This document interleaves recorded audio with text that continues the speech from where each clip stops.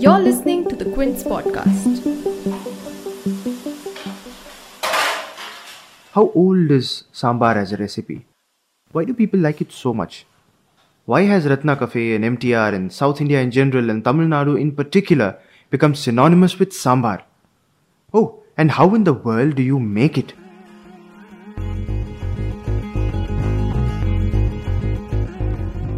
You're listening to Southern Slurp, where I introduce you to recipes that have shaken the kitchens of South India and stirred taste buds across the world. I share origin stories of these food items, myths that will blow your mind, and of course, recipes that will blow you away. Southern Slurp is on Spotify, Google Podcasts, and Apple Podcasts. Catch more episodes in our playlist. I hope you're listening to it as you're having lunch. If not, I do hope you're on your way, because you're going to get real hungry real soon. Whether you think of idli, dosa, vadai or rice, the only logical accompaniment is, of course, the sambar. And that is what we're taking stock of today. Stock. Get it? Anyway. Hey Sambar, how old are you? There's actually a Malayalam film by the same name. How old are you? And it ends with this question, to which the heroine, played brilliantly by Manju Warrier, replies, it doesn't matter. I agree with her in the film. And it sort of applies to sambar too, because like the Indian civilization itself, the sambar has been extremely dynamic. It has changed form from something as simple as boiled dal with some spices added to a complex recipe that's not easy to cook and holds within it different layers of tastes and textures. Today's sambar is of course made with sambar podi or sambar powder, and it's important you know how to make this podi because you can stock it and use it not just to make sambar but to spice up a number of recipes. Listen to Priya Ramkumar as she reads out the recipe from Samaitthupar, the first ever Tamil cookbook written by her great-grandmother-in-law, Meenakshi Ammal. Usually sambar powder comes from basic main ingredient is coriander powder and chili powder. Coriander seeds is about 3 cups and the red chili is about 10 to 12 cups. Then red gram dal is about 3/4 cup. Bengal gram, that is the chana dal, is about handful. And black gram dal, that is ulitham paruppu, that is 1 cup. Pepper, that is 1/4 cup. Then turmeric, which is a varali manjal in Tamil, it's 20 grams. Fenugreek seeds, vendayam, half of a handful, which is coming to 1/8 of a cup. Curry leaves, which are either dry or fresh, and some oil. Like generally in most of the South Indian cooking, you use gingerly oil, sesame. So this oil means mostly sesame. That is 7 to 8 teaspoons. So the basic thing is in a big thick kadai, you put some oil. And then you fry one by one, shallow fry one by one coriander seeds, till they give out an aroma nicely. But it should not brown them. But it should become reasonably hot. And then, transfer it to another one big thali or a plate.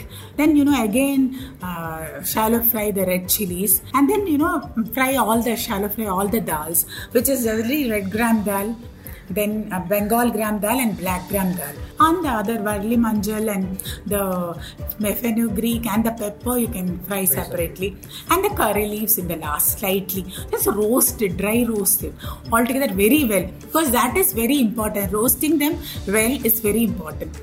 Once the aroma comes, then you can remove it from the pan and then mix all together and give nicely, powder them. And this will keep very well for more than 2 to 3 months. And one thing which I would like to add is turmeric these days, if you add, it gets a lot of, so bugs start coming small. So generally what I do is, I don't add turmeric in the sambar powder. Whenever, I make sambar or rasam or any sabji, I add separately organic turmeric, which I generally buy, or I can make it at home. Samaitthupar, translated later to Cook and See, has been the go-to cookbook for nuclear families in the 60s through the 90s. Not impressed? Hear me out. Julia Child, the legendary American celebrity chef, introduced French cuisine to the Americans in a cookbook she published in 1961. This was when the US was still riding the golden age of economic growth. The second wave of feminism had started and the gay rights movement had picked up steam. 1961. Samait Tapar was first published in 1951. Meenakshi Ammal beat Julia Child to it by a decade. India at the time was just 4 years old as an independent country. It didn't have a constitution yet, and Meenakshi Ammal was a widow in her 50s. That's what makes Samait Tapar more than just the first South Indian cookbook. Listen to Priya Ramkumar talk about her great grandmother-in-law. Pun intended.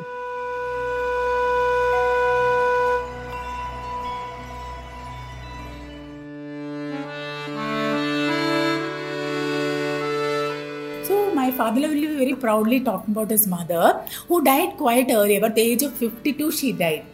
I think, but she also had a very hard life, tough life. She got married at very young age, but 16 to 17. She had a young boy. She delivered a young boy, but 18, 19-year-old. But so happened, she was widowed at 21. The widows weren't well received in the society. I mean, they couldn't move around freely as they do now. And it so happened her mother-in-law stayed with her, who had a 5 to 6-year-old child when she had a 1-year-old child. So, the mother-in-law was already widowed. There was a bond between them, and so they lived and gave comfort to each other. Whatever she used to cook, she come out perfectly and very tasty. That also, even if you know the recipe well, some people when they do, the taste enhances. So she started sending letters to a lot of newly wed bride, like, how to do this recipe. They used to ask her. People used to go to Mumbai, that those days, they used to migrate a lot. So if they are in distant places, neither the mother is nearby nor the mother-in-law was nearby. So whom to consult? Mostly she used to help for all the functions. So all this, we have a lot of Seemandams, then Samaradhane functions, all the birthdays. They used to cook at home. The caterer again was not available those days. Like we have so many caterers now. Those days only relatives used to help. Her uncle, he said, why don't you publish it as a book?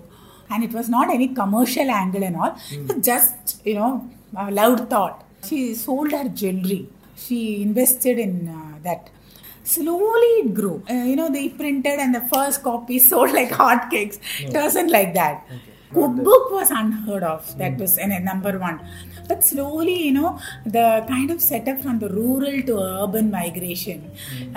So the social changes, lot of societal changes happen, and women started, getting educated more, spending less time in the kitchen. So all that, culminated in, the promotion of the book. But again, those days, the women changed role into a responsible, like earning role, but they had to still mind the kitchen. Correct. Their role as a primary caretaker or a person who prepares food was compulsory. You go to work, yes, but at that time. But you have to manage the kitchen and, give meals like every 3 times a day. I mean, you have to somehow manage it. So that helped them, to go through the book and, do all the, make all the 3 meals, perfect ones, like, So that's the thing. Meenakshi Ammal's recipes are back in vogue today, with a number of restaurants getting rather chic in decor, but going back to the roots when it comes to recipes. Let's you and I do the same. Let's talk about the traditional sambar and also that lingering question. What was the first sambar like? Well, it was tasty, but it wasn't one dish. It was 2 or 3. You see, sambar as it is eaten today evolved over time, but there have been recipes like it from millennia ago. For example, the word supa finds mention in the Jain monk Hemachandra's writings from 1,000 years ago. It meant broth, which may or may not be spiced, typically any dal cooked in water. That's half a sambar for you. And yeah, supa does sound familiar, doesn't it? Taittidikam meant a preparation of tamarind sauce. This is from 870 AD in a book written by a Jain monk Saktayana. About 100 years later, Somadeva, another Jain poet and monk from Bengal who lived in South India, describes the food of the rich people of the Deccan. White shining rice, broths of golden color, butter, curries, well-cooked savory dishes, thick curds, milk, milk rice, sweets and water perfumed with camphor. You see, the fact that Somadeva has written about broths of golden color in the 10th century means that sambar has existed from much earlier.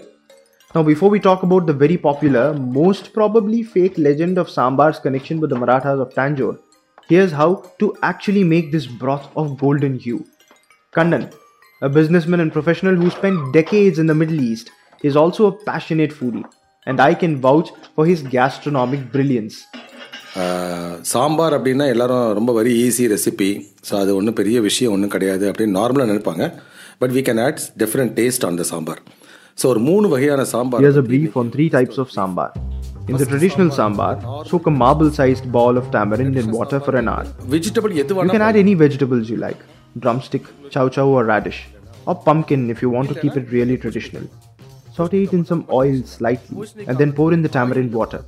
Once it starts to boil, we add spices, chili powder, jeera powder and coriander powder, and let it come to a boil again. Cook tur dal separately, not into a mush but just about, where it still retains some shape. Add it to the spiced tamarind water just as it comes to a boil and simmer for 2 minutes. Remove from the flame. In a tablespoon of ghee and sesame oil mixed together, fry mustard seeds, jeera, a teaspoon of urad dal, a teaspoon of asafoetida and temper the sambar. Add coriander and curry leaves right at the end and போட்டு எடுத்தோம்னா the traditional sambar is ready. ரெண்டாவது வந்து இந்த hotel சாம்பார்னு ஒன்று வந்து we used to have it for idli, வடை அந்த மாதிரி கொஞ்சம் லிக்விடாக இருக்கும், அதே சமயம் வேறு மாதிரி டேஸ்ட்டாக இருக்கும். In a hotel sambar too, the proportions are more or less the same. Saute shallots, small onions in some sesame oil and ghee and keep aside. In a cooker, add equal parts tur dal and moong dal, 3 cups of water and cook well. Transfer to a sauce pot and add the tamarind water, the sauteed onions and the ground pudi. This pudi consists of chana dal, some coriander seeds, some coconut shavings and dried chilies, all dry roasted and ground to a powder. Add this powder right at the end when the sambar is almost cooked and then temper with mustard seeds, jeera and curry leaves. போட்டுட்டு இறக்கி வச்சு அதில் கடுகு ஜீரகம் தாளிச்சு கொட்டினா it's like a hotel sambar. The மூணாவது வந்து the third variety is the Vattakozhambu sambar. This needs more tamarind. The first 2 sambars require very little tamarind, about the size of a marble. This one needs a lemon-sized ball. In the tamarind and water, add half a tablespoon of red chili powder, 1 heaped spoon of sambar powder, coriander and jeera powder, 1 spoon each, and half a spoon of turmeric, asafoetida, about a teaspoon, coriander and curry leaves. Add drumstick or radish or diced onions to this mix and let the whole thing soak for about an hour. In a sauce pot, temper mustard seeds and jeera in a bit of oil and ghee and pour in this tamarind water mix. As it begins to reduce, add cooked tur dal and 2 spoons of the ground pudi we used in the hotel sambar and remove from flame. இறக்கி வச்சிங்கன்னா வேறு taste இருக்கும். So இந்த 3 சாம்பாருமே 3 விதமான taste வரும். ஒன்று traditional, ஒன்று வந்து ஹோட்டல் சாம்பார், ஒன்று வந்து வெத்த குழம்புல சாம்பார். இது 3 ட்ரை பண்ணி பாருங்கள், சூப்பராக இருக்கும்.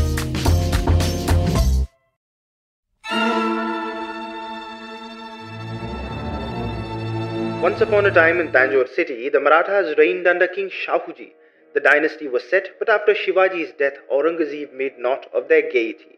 But Tanjore was old as cities go, and girded and fortified to the T. As things stood, when it was time for food, it had time enough to make history.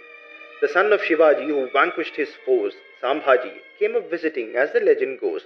It was time for lunch, and the cook, on a hunch, laid out amsul and pulis and ragda patties. But when it came to the rice and amti, the astringent broth of the hog plum tree, the cook was at a loss. He confessed to his boss that his stocks of kokum were frankly empty. Sambhaji's stomach growled and he glared. The lavish spread fell short, the feast felt bare. Shahuji had had enough. From king he turned to chef. Into the kitchens he went like Gordon with a cuss and a swear. He squeezed some soaking tamarind and filtered the rind and made amti with some veggies and imaginations fecund. Sambhaji was happy. The new dish raised the bar, and as he burped in pleasure, Shahuji named it Sambar. So, did the Marathas give us the sambar?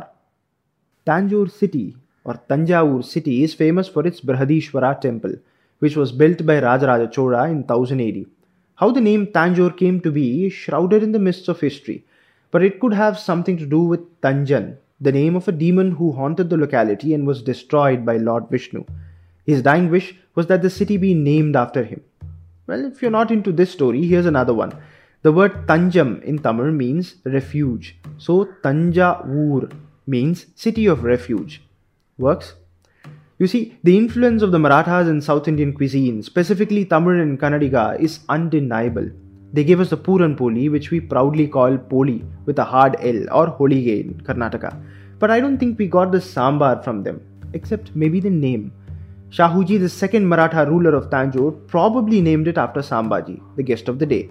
But the recipe itself has been around not just in the feasts of South India, but in the north during the Vedic era as well. In its present form, it finds mention in a Kannadiga book written in 1648. As a predominantly rice-based society that's also not into too much of hotness in their broths, the sambar was an ideal fit for Tamil, Keralite and Kannadiga cuisine. In Andhra, you'll still find the sambar split into the bland dal and the very very spicy pulusu that'll make you squint with its tang. The end for now. I'm sorry if I sound ominous, it's just that all this talk of sambar now has me seeing imaginary idlis swirling around my head. There's a plate full of rice with a bowl of sambar next to it, and there's a crispy dosa waiting for me. Oh, someone is pouring sambar all over it. I'm coming, my dear sambar vada. Wait for me, don't roll away.